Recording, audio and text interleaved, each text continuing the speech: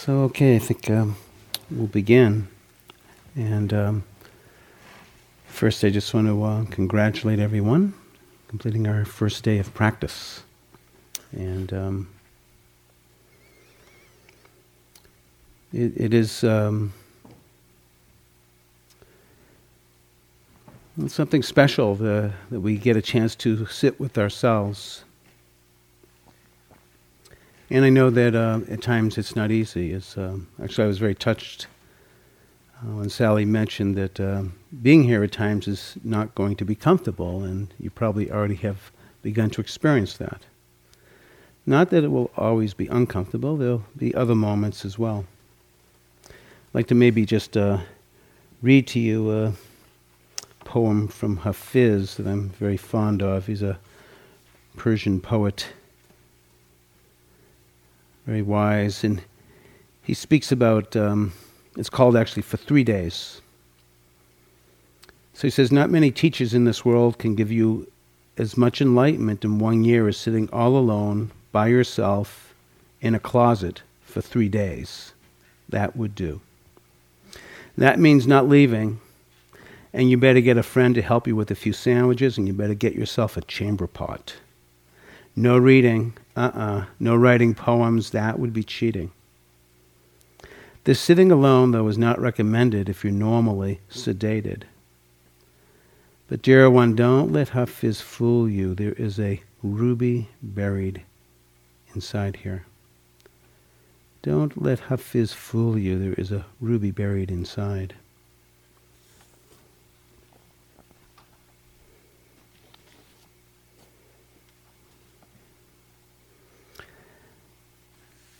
Sometimes we refer to the first few days of a retreat of kind of like being in a swamp. Whether it's your first or your 50th retreat, there can be a swamp-like feeling, the sense of tiredness, as someone already mentioned in the questions, and maybe filled with wanting or not wanting or confused. So I just want to normalize that the challenges that come up in the first few days of practice are very, very normal. Bhante Gunaratana, a Buddhist monk, he says that somewhere in this process of meditation, you will come face to face with the sudden realization that you are completely crazy, and that your mind is shrieking madhouse down the hill, utterly out of control and hopeless. No problem, he says. You're not any crazier than you were yesterday. Perhaps it's always been this way, but you just haven't noticed. So again, I just want to acknowledge and normalize the challenges that come up, because we're not used to sitting for so many hours on end and paying attention on purpose to the body, the breath, our hearts. Bhante Gunaratana says it takes gumption. I love that word, gumption. It takes like guts. It takes something like to sit with ourselves. John Kabat-Zinn says that meditation is not for the faint of heart, so I can appreciate that as well. The mind at times is wandering, remembering about what happened last Friday, what's going to happen after this retreat, and I'm going to get a cappuccino, and it's going to be like this. Or maybe it's wondering, what the heck am I doing here? All normal. All normal. You may have contemplated perhaps if I keep my legs crossed like this, will they fall asleep and will I ever be able to walk? Has anyone ever died of boredom? And yet here we are. This clock is ticking. Remember once my teacher, Venerable Lindit Sedo, on his 80th birthday, I asked him, how long has 80 years been?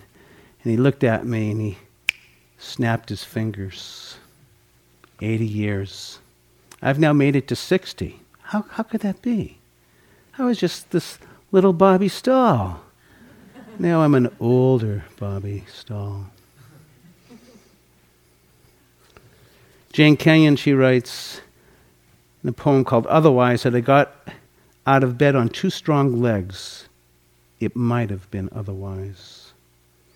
And I ate cereal, sweet milk, and a ripe, flawless peach. It might have been otherwise. And I took the dog uphill to the birchwood, and all morning I did the work that I love, and at noon I lied down with my mate. It might have been otherwise. And we ate dinner together at a table with silver candlesticks.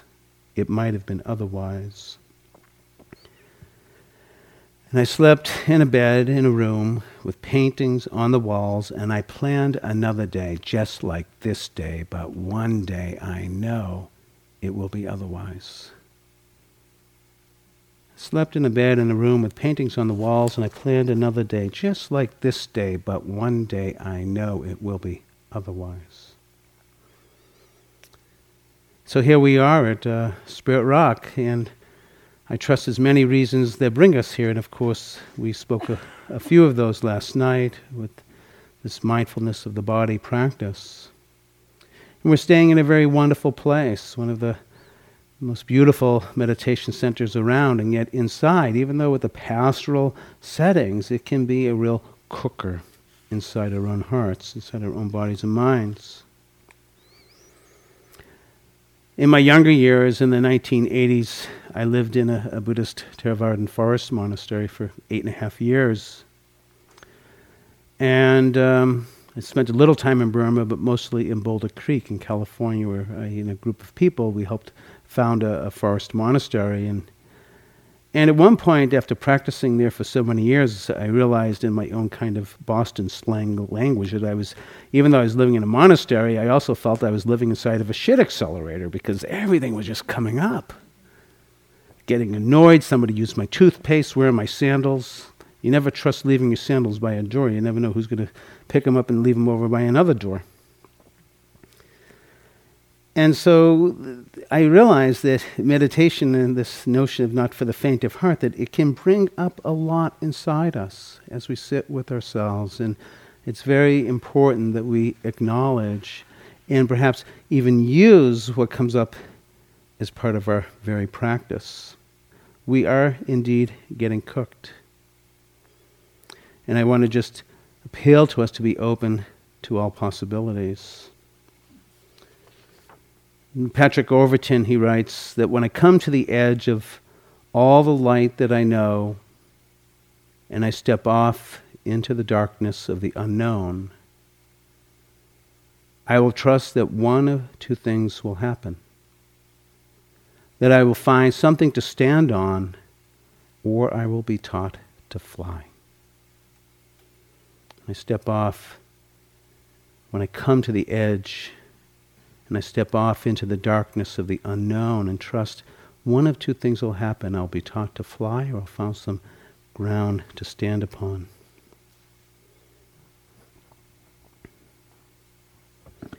It's important to know in this practice, as we grow with deeper wisdom, that there will indeed be these challenges. And they are so predictable that actually in meditation manuals they are spoken about. It's predicted. It's actually found in the fourth foundation of mindfulness. The very first teaching is on what's known as the 5 hindrances, which is actually very comforting to me that within these meditation manuals and texts, they speak about the challenges that come up in the practice. And so perhaps today some of you have been experiencing sense desires, aversion, restlessness, sloth and torpor, or sleepiness, or doubt. Anybody have any of that? Raise your hands. Yeah, I think a few, including myself. And they're called hindrances. And why? Because they hinder the steadiness of our body and our mind. In the Dharma, they speak about a simile of the pond, that when one is filled with sense desires, and let's say there's like a body of water, like a lake, and when it's clear, you can see all the way down to the bottom, but when you're filled with sense desires, as if there's colored layers of dye on the surface so you can't see through. Red colors, red dyes. And if there's aversion, it's like frozen water. You can't see through it. If you're feeling very restless, there's strong winds and waves, so you can't see through the water. If there's sloth and torpor, I love this metaphor, it's like thick algae on top of the surface. Or lastly, if you're filled with doubt, it's like the mud gets all stirred up, can't see anything. I think we can relate. I love these metaphors. These hindrances are impediments to our progress. They feed, in many ways, our neurotic and narcissistic tendencies, filled with, as the Buddha described, these three great sources of all suffering, of greed, hatred, and ignorance. Actually, I really should say it starts with ignorance, and from that ignorance, greed and hatred arise. So this unawareness obscures clear seeing. Another mention in a metaphor in the Dharma that there's no fire hotter than this craving, this grasping, no ice colder than hatred, no fog thicker than unawareness, ignorance, delusion, not seeing clearly. That's why my teacher, Tampu Lucero, he said that midnight is dark, the new moon is dark, the forest is dark, but darkest of all is unawareness, is ignorance, not seeing clearly. So just a closer, brief look at these hindrances. So sense desire we could really encapsulate it in three words. I want it. Or I want it now. It's that thirst of wanting. We're sitting and meditating and we're thinking about what's going to be for dinner, what's going to happen later, and just filled with the delight of this wanting. Sometimes if we take a good look at the nature of our mind, we're not that steadied and at ease. The same, of course, with aversion and anger, maybe it's four words. I don't want it. I hate it. I don't want it to be the way that it is. It's like frozen, stuck type feeling. Perhaps you experienced this today. Restlessness, ants in my pants, pacing tiger, crawling out of my skin, unharnessed energy. And when I was in Germany giving a retreat, the Germans have an expression. It's called, you have bees in your butt. That's what they call it. That's like ants in the pants. It's a sense of not being very settled, very uncomfortable. And of course, there's sloth and torpor, or sleepiness. And I think, yes, when we come to retreats, we are, for many of us, exhausted. We've lost touch with our own biorhythms or circadian rhythms. There's a sense of not living a balanced life, and so when we finally get to the meditation hall, we look at the pillow and we think, I want to sit on it and meditate, but deep down the desire is I want to put my head on it. I sometimes think, I don't know if we'll ever pull this off at Spirit Rock or anywhere, but I often think for a longer retreat, we should just have beds in the meditation hall for the first 3 days. Everybody sleeps 20 hours a day. Then you finally wake up, and then you begin practicing. Sometimes we fall asleep not because we're so busy, but because also we don't want to look at things, that wanting not to feel something. Remember some years ago, there was a friend of mine who had taken a mindfulness course with me, and she was very, very obese.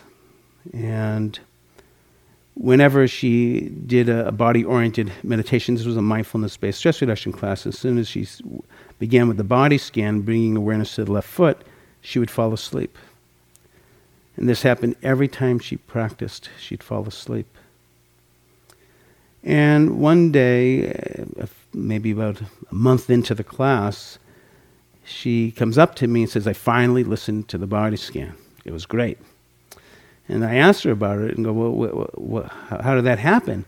She goes, then she went and shared with me a very painful story. She goes, I'm so ashamed of how I am with my weight that I just have to go to sleep. I can't be with it. But then earlier in the week, I was at this woman's gym, and I was pounding weights. And all of a sudden, I looked around the gym, and I was the strongest woman in that gym. I was pounding more weights than anyone else, and I felt my power. I felt my heart.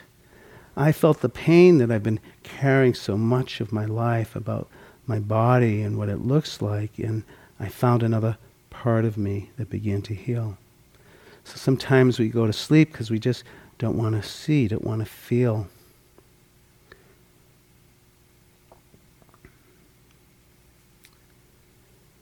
Doubt is a very challenging hindrance to arise. It might be feelings like I'm not getting anywhere. I mean, I heard meditation helps, but I don't know if it's helping me. And there's this sense of wanting something but not experiencing it and not understanding it. Very difficult position to be in. It's very interesting. Sometimes we have in our Western world like we're yearning to find utopia. It's very interesting. In Greek, utopia means nowhere. But actually, if you divide that word nowhere, it also spells now, here. So maybe there's something to that.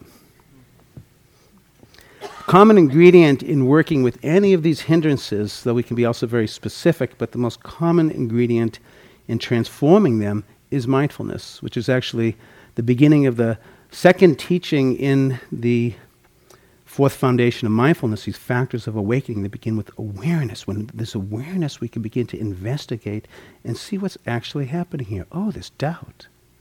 Oh, there's sleepiness. Oh, there's wanting or not wanting.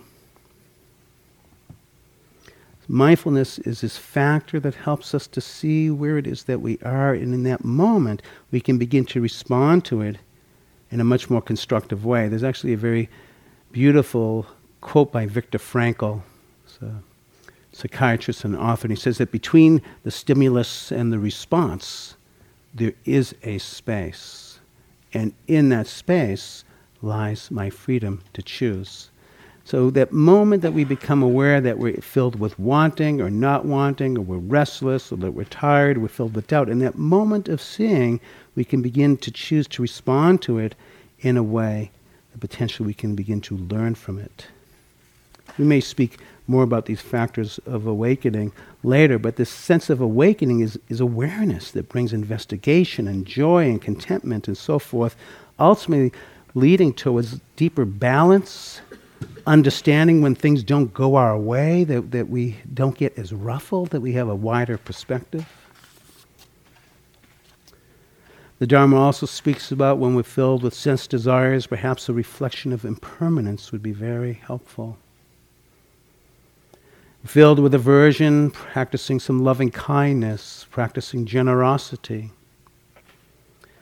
Experiencing restlessness, perhaps going on a brisk walk, harnessing that energy that is so unharnessed. Sleepiness, opening the eyes, standing up. I mentioned that earlier today about standing up. Perhaps imagining that you're sitting at the edge of a tiger trail, or maybe you're sitting at the edge of a cliff that's 10,000 feet down, and one false move, over you go. You'll probably stay awake. So sometimes these hindrances arise singularly, and sometimes they rise together. Sometimes what I like to coin what's called an MHA, which is a multiple hindrance attack. And there's nothing worse than being filled with wanting, not wanting, restlessness, sleepiness, and doubt all at the same time. But if that happens to you, here's an MHA, I see you. This is the hindrances coming on full force in the sense of seeing. There's also a very famous story that I won't go into length here, of when the Buddha was on the vigil of awakening, and Mara, the celestial tempter, was trying to tempt him and distract him from the practice, tempting him with seduction, tempting him with fear. And every time Mara was, and the name of the celestial being was Mara, the tempter, and every time Mara tried to distract the Buddha just saw Mara and said, I see you, Mara. It's a very beautiful expression. I see you, sense desire. I see you, aversion. I see you, restlessness. This seeing and knowing begins to set us free.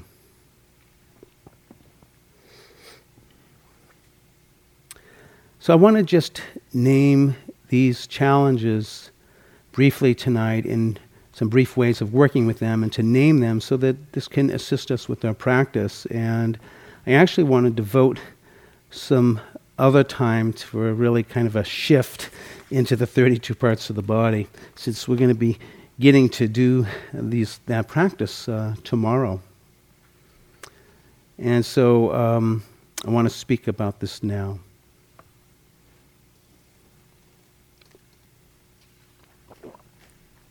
And we've already begun this investigation of the body with the breath and with our postures and bringing our mindfulness to activities, to eating and so forth. And in the first foundation of mindfulness, there's actually 6 distinct practices. And so we've been working with the first 3 already, which is the breath, the postures, bringing mindfulness into our activities. And the other 3 will be practices that we will work with, some more so, some maybe less so. But let me just name those other 3 practices, which is the 32 parts of the body meditation, and then the meditation on the 4 primary elements of solidity, liquidity, motion, and temperature. And then this last practice of a contemplation on the mindfulness of death. It's actually a very graphic practice of 9 different contemplations of what happens to the body on the first day of death until it eventually turns into dust.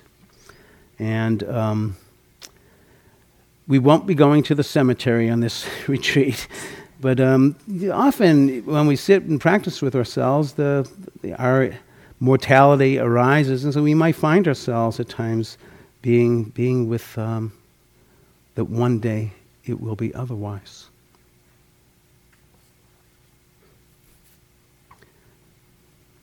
The Buddha spoke about that you could travel to the far ends of the world and suffering will follow us everywhere we go.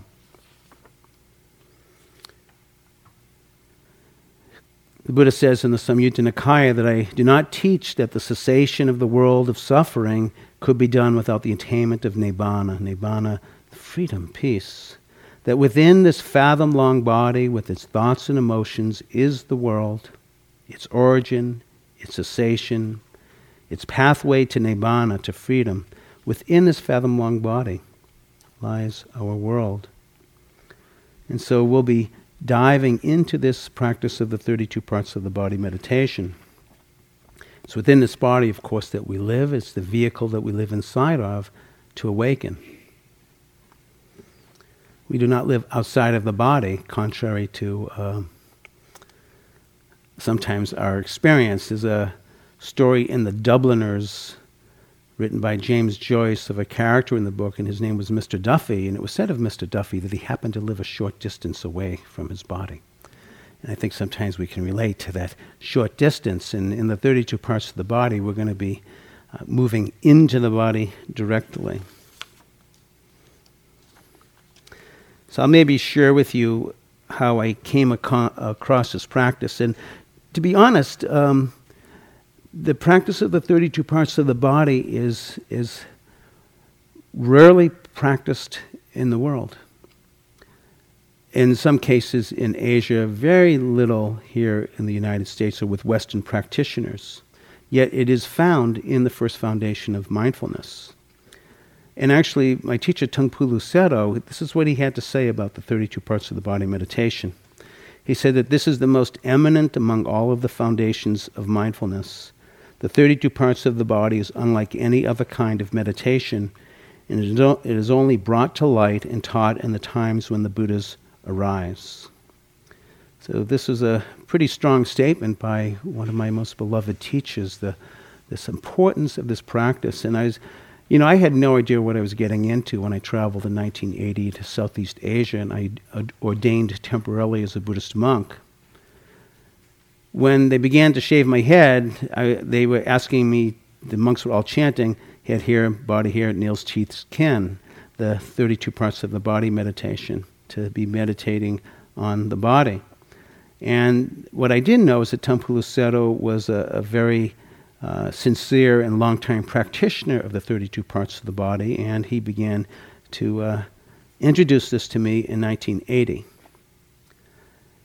And of course, not only did he teach the 32 parts of the body meditation, but also taught just general vipassana and concentration meditation, loving-kindness meditation. He was a very versatile forest monk. but more importantly, he was a person of immense humility and great kindness. You know, when you think about all these years being a monk, he was a monk for like over 60 years or more. And in his day and age, this was very rare for us to understand or even to comprehend this, but he took on this practice of a vow to not lie down. And he didn't lie down for the last 50 years of his life. He stayed in chairs. It's kind of hard to believe. I can't believe I'm even telling you this. But, and why am I telling you this? Not to tell you how macho of a monk he was, but that these years of practice, like potatoes in a sack, and they get rounder and rounder, like those destructive, narcissistic, selfish tendencies through years and years of practice get rubbed and rubbed and rubbed off. And what was the legacy of what I really received from these teachers was immense kindness and humility. That was, of course, with a lot of wisdom and understanding about the Dharma, but it was this legacy of kindness. So I practice on and off the 32 parts of the body for 26 years. So I'm old enough that I can say that now.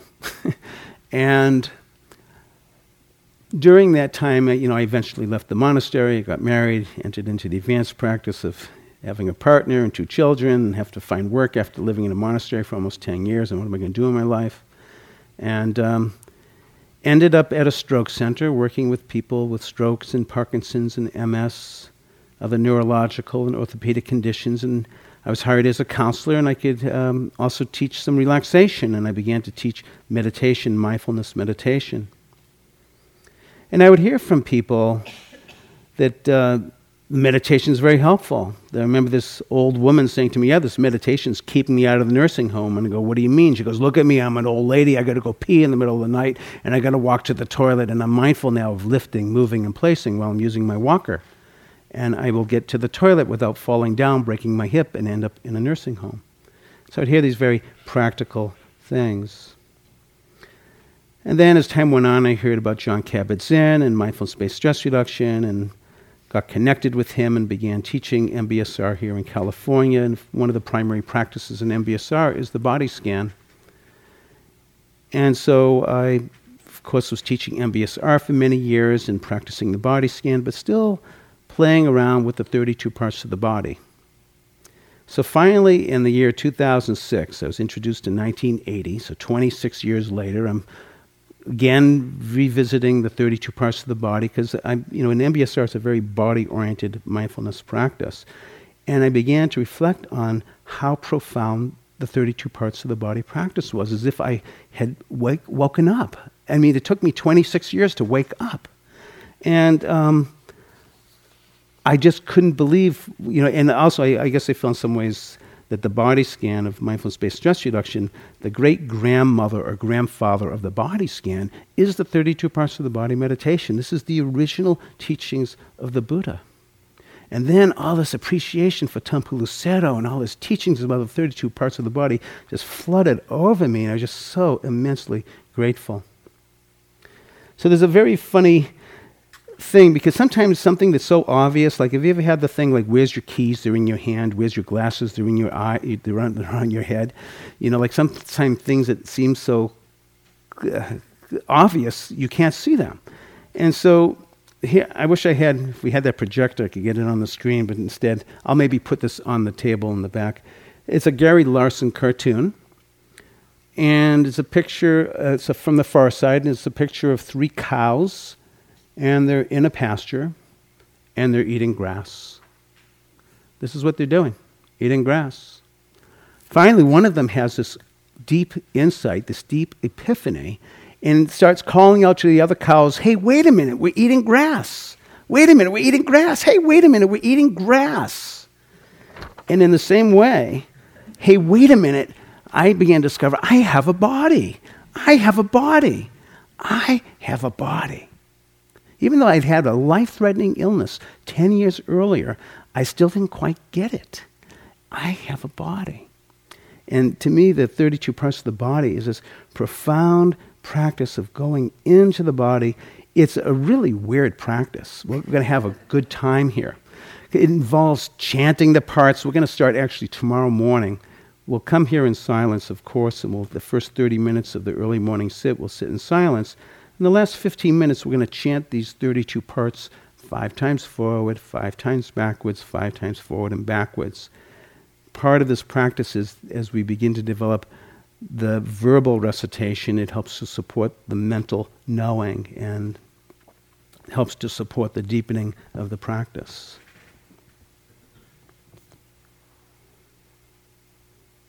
I actually, as far as helping to support the practice, in the back of the room, you probably have seen the anatomical chart. You can actually lift up the sheets and it opens up more into the body. So you can, as we go through the parts, you can take a look at that. And we found out that Spirit Rock has a skeleton, and so we have a nice skeleton sitting over on the corner. And then I had a meniscus knee surgery. I actually was awake for that while it happened. I had a spinal and watched my doctor do the meniscus surgery on my knee on a video camera. He actually took pictures, so I got my knee joint up on the table, as well as my colonoscopy. You can see inside the large intestine. You can see the polyps, and so anyways, they're offered to you. And if you'd like to go see them, it's like, wow, this is like going into the body. And yeah, I actually stayed awake for the colonoscopy. Again, I saw it on the video camera. Then I asked my doctor, can you bring it up? I want to look at my liver. And he goes, no, we're staying in the large intestine. I was kind of joking with him. So what are these parts? There's, in the classic teachings, there's 32 parts of the body, 20 solids, and 12 liquids. And I'll just recite them to you. So it's head hair, body hair, nails, teeth, skin, flesh, sinews, bones, bone marrow, kidneys, heart, liver, diaphragm, spleen, lungs, large intestine, small intestine, stomach, feces, brain, bile, phlegm, pus, blood, sweat, fat, tears, grease, saliva, mucus, oil of the joints, and urine. That's quite a gathering of parts. And actually, speaking of parts, I bet you didn't know this, that this is 32, but obviously there's way more than 32, and I'll talk a little bit about that. But just so you know that the body is still an uncharted geography, in the last couple of years, in 2013, 2 new body parts were discovered by scientists. I bet you didn't know that, or maybe you did. So one was that there's a new layer of the human cornea. It's actually 15 microns thick, which is 0.0005905511181 inches. That's small. It's called the Dua's layer. It was discovered by Professor Harminder Dua. But anyways, this is actually a very important discovery because it actually will aid in eye surgery and prevent a lot of damage. And then secondly, there was actually a new ligament that was found in the knee. You'd think cutting up all these cadavers in knee surgeries, you would have found everything in there, but there's a artiolateral ligament that in 2013 was discovered. I think that's pretty amazing. And of course, speaking of the human body, it's probably more accurate to say that it's a human biome, because within the body, it's probably about 10% human, and the other 90% are organisms that live in and on the body. This is called living with the many. Actually, in the path of purification, the Visuddhimagga, there's a whole teaching about the living with the many. And many years ago, Taungpulu Sayadaw, whenever he would come to the United States and he would spend the rainy season here, which is about 3 or 4 months, he would do these teachings. And so for one particular rainy season, he gave us the teachings of the 81 different families of organisms that live in your body. And Each night, we would get the teachings on the organism that lived in the eyelids, the one that lived in the nose, the one here, there.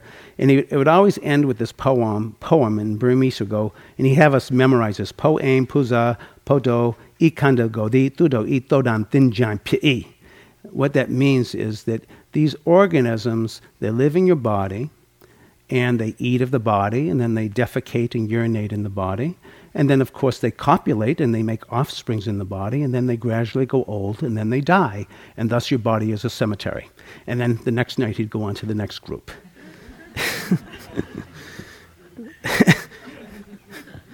Kind of amazing. The body, 32 parts. And so why these 32? And of course, as I've looked in the canonical literature, there's not really anywhere that I found a really good explanation of why these 32 parts and why are they in the order that they're in.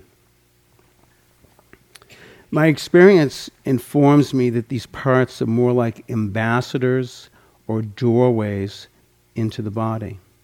For example, my wife is a diabetic and needs to use insulin, and if you look at the list, or you heard me recite the list of the parts, you don't not hear the pancreas, which is key formation in insulin production. And so what informs me with this practice and my experience working with it is that as we bring our awareness into the abdominal region and we're sensing into the large intestine, small intestine, the stomach, that it will be a doorway into other organs and other parts. And so I would like to just name that these parts that we recite are ambassadors or doorways into the full dimension of the body, into the lymph system. There's so many areas that are not mentioned in that 32-part list, but consider that to be a doorway into the body. And whatever is evoked as we're moving, bringing awareness into the abdomen, and if it takes us into the pancreas or wherever, that is the practice. So I want you to, and we'll go over this again so you understand this. For our history is here inside the body, and as we stay with the body, things get evoked. For example, I remember this one student of mine was meditating on head here, and what came up for her was the memory of stroking her dying grandmother's hair. So our history is here inside our body. As we begin to bring awareness to these parts, it takes us into our lives. It's also interesting, this particular order: head hair, body hair, nails, teeth, skin, flesh, sinews, bones, bone marrow, kidneys, and so forth. And so, obviously, the first 5, when we look around at each other, these are the parts that we see. I see head hair, if you got any, body hair, nails, fingernails, toenails, teeth, and skin. These are the parts that we see. And actually, the cosmetic industry knows about that and knows that we fuss a lot about head hair, body hair, nails, teeth, and skin. We fuss incredibly. It's a multi-billion-dollar industry. Actually, a friend of mine who took my class some years ago, she was a former chief financial officer, so she was skilled at an Excel sheet. Maybe I'll also put this on the table, or maybe not. But anyways, she actually gave an approximation from her age beginning as when she was like 1 year old up till she was 67 on just approximately how much money she actually has spent on head hair, body hair, nails, teeth, and skin. And it's put out a spreadsheet. And so, it's like for head hair, like shampoo, conditioners, curly irons, hair dryers, hair ties, haircuts, salon treatments. I mean, how much money have you spent on that stuff? So she came up with about $30,000, maybe about $28,000. Then on body hair, there's razors, shaving cream, eyebrow wax. Nails is nail polish, nail files, nail utensils, pedicures, manicures, nail oil. Teeth is toothpaste, dental floss, toothbrushes, electronic toothbrushes, whiteners, cleanings, fillings, crowns. Skin is lotion, moisturizer, cleanser, makeup, facials, laser work, skin cancer. So it was well over $100,000. We spend a lot on head hair, body hair, nails, teeth, and skin.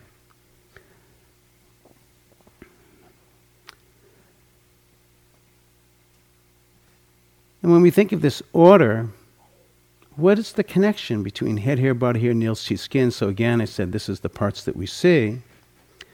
And then beneath that, the flesh or the sinews, the bones, bone marrow, kidneys. The flesh is the muscles, sinews are all the ligaments and tendons, and flesh, sinews, bones, bone marrow, kidneys. So that's a big jump between bone marrow, then to kidneys. But then it's very interesting that bone marrow has to do with blood formation and kidneys have to do with blood purification. So there seems to be some type of a sense there. But then you probably heard when I was reciting the list, what is feces doing next to brain?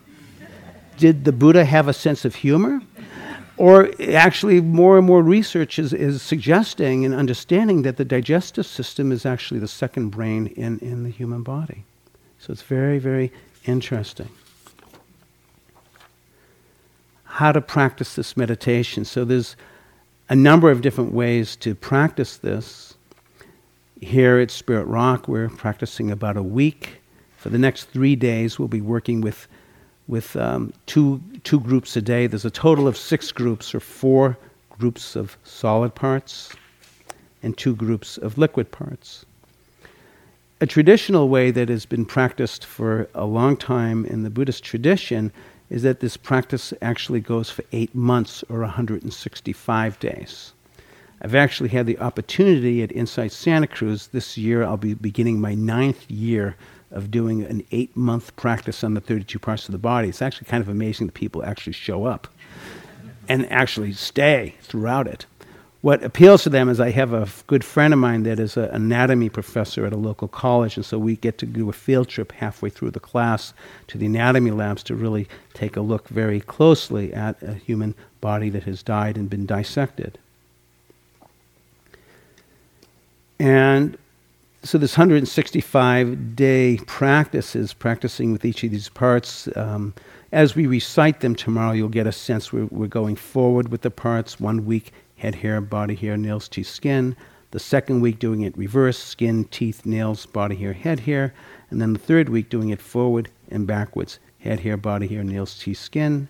Skin, teeth, nails, body, hair, head, hair. So we're zigzagging through these parts, taking actually 8 months to complete them. This time in this week, we'll go through these in a week-long way, which actually I've done here at Spirit Rock. This might be like our 8th time doing this, so for the last 8 years or so. There is a particular way to practice this meditation. I was speaking about this earlier.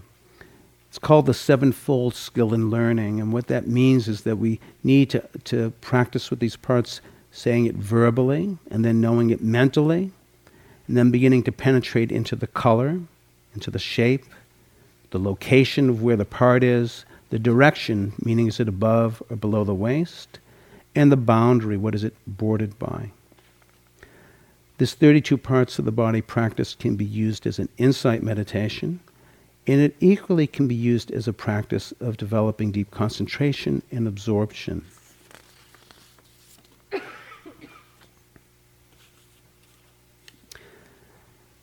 I will be introducing this practice as an insight practice as it relates to the elements. And just to pause on that for a moment, that if you looked up the 32 parts of the body in the canonical literature, many of you would find a lot of references to this being what's called an asubha practice, or the practice of the not beautiful.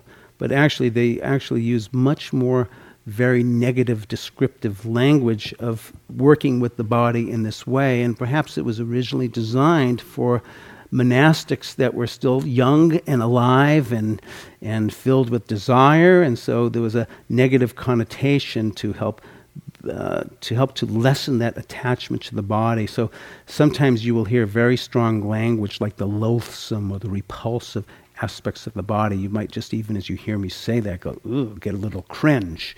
And again, there may be times where to help to build that sense of dispassion that could be useful, but it also could be taken to an extreme. And actually, in one case, during the Buddha's time, there's a group of monks that practices so rigidly and negatively on the loathsome aspects of the body, they ended up taking their lives. And then the Buddha had to hey, wait a minute, this is not about taking care of we need to care for our bodies because this is also the vehicle that we awaken into. So also in the text, but not so obviously seen, there's also references of using this practice as it interrelates to the elements, that these parts are made up of solids, liquids, emotion, and temperature, revealing the impersonal and impermanent nature of things. And the way that I've practiced this is in that realm of its interrelationship with the elements. And as far as we going through the body parts, I have always practiced it in such a way of not giving any negative nor a positive to any of the body parts. And actually what I've done is I've actually looked at medical dictionaries, as well as I have 3 physician friends that I actually had them very exhaustively look through all of the definitions and functions of all of these parts and make sure that it was medically correct. And so when we do these guided practices, we're just going to just give you the information on what these parts are. And then you as the practitioner, it may bring up, bile, or it might be, wow, bile, that's the thing that actually dissolves the fats. If I didn't have bile, I wouldn't be able to dissolve any fats. And so, but we're going to just give you the information.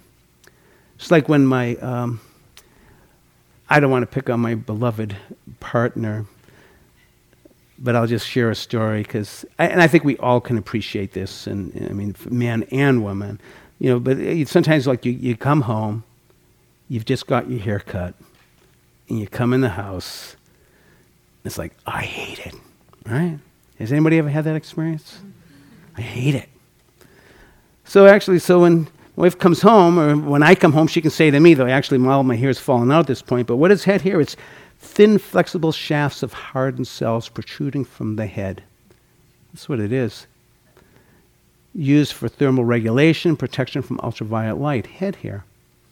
That's what it really is. But the cosmetic industry, of course, will have us just get lured into what is the nicest looking head hair. Thin, flexible shafts of hardened cells. This is what it is. So we want to, in this practice, begin to break that spell of enchantment, of enticement. It's not giving necessarily a negative edge to the body, but breaking that spell of that enchantment that has caused so much suffering. And perhaps developing another relationship with the body that is wiser and that is more compassionate and more insightful and understanding.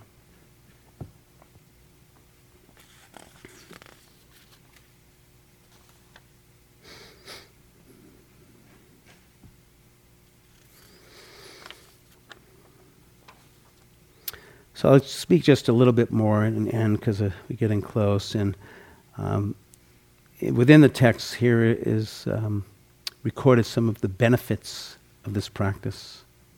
I find very wonderful.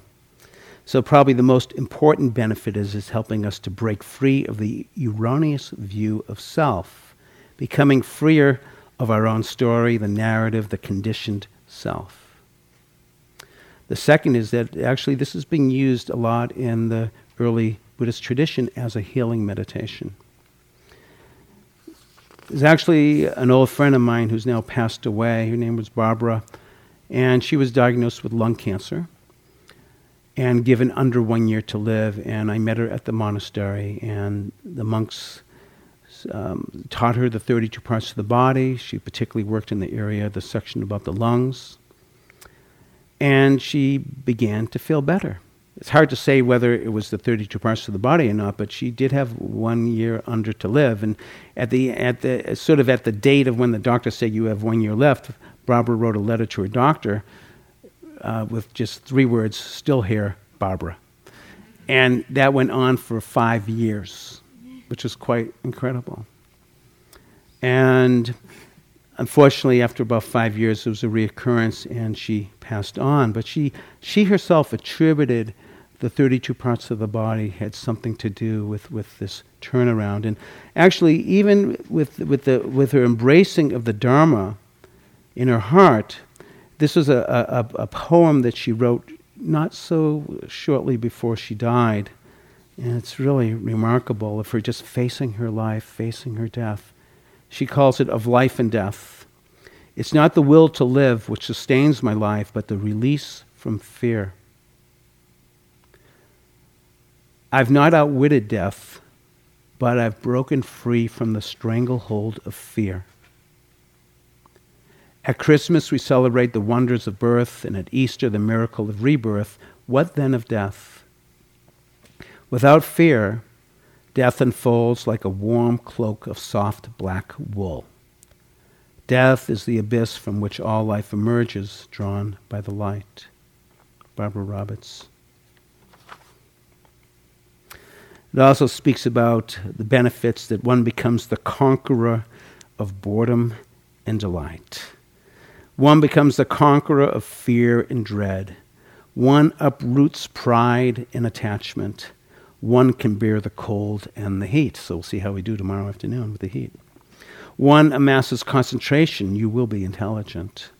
One develops deep, deep concentration and jhana, absorption. One can taste the freedom of nibbana, of deep peace. So I'll just end with a couple of readings. One is from Mary Oliver, and she wrote this poem. It's called The Body. So bless the fingers, for they are as darting as fire. Bless the little hairs of the body, for they are softer than grass. Bless the hips, for their cunning beyond all machinery. Bless the mouth, for it is the describer.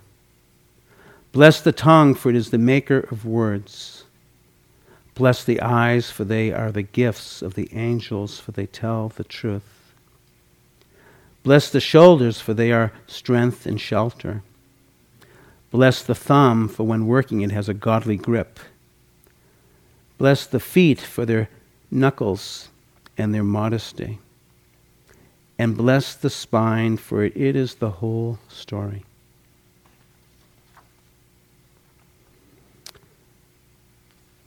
So this is, I'll end with another reading from Tsongkhapa. It's called The Human Body.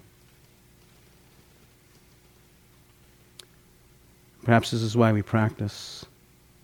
The human body, at peace with itself, is more precious than the rarest of gems. Cherish your body. It is yours this one time only. The human form is one with difficulty, and it is easy to lose. All worldly things are brief, like lightning in the sky. This life you must know as the tiny splash of a raindrop, a thing of beauty that disappears even as it comes into being. Therefore, set your goal, make use of every day and night.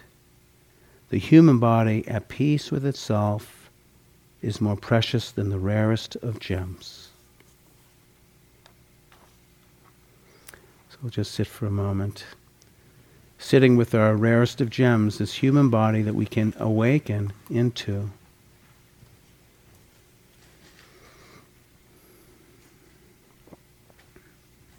So feeling into your own fathom-long body with its thoughts and emotions, and here lies our world.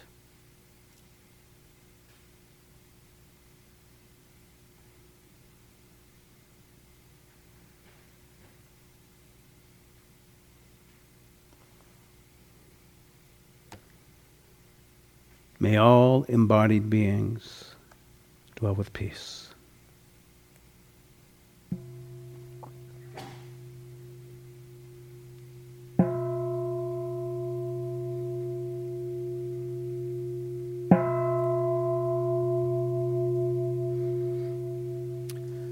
So thank you very much, and do a little bit of some walking practice, and then the bell will ring and we'll come back for our last group sit for the evening.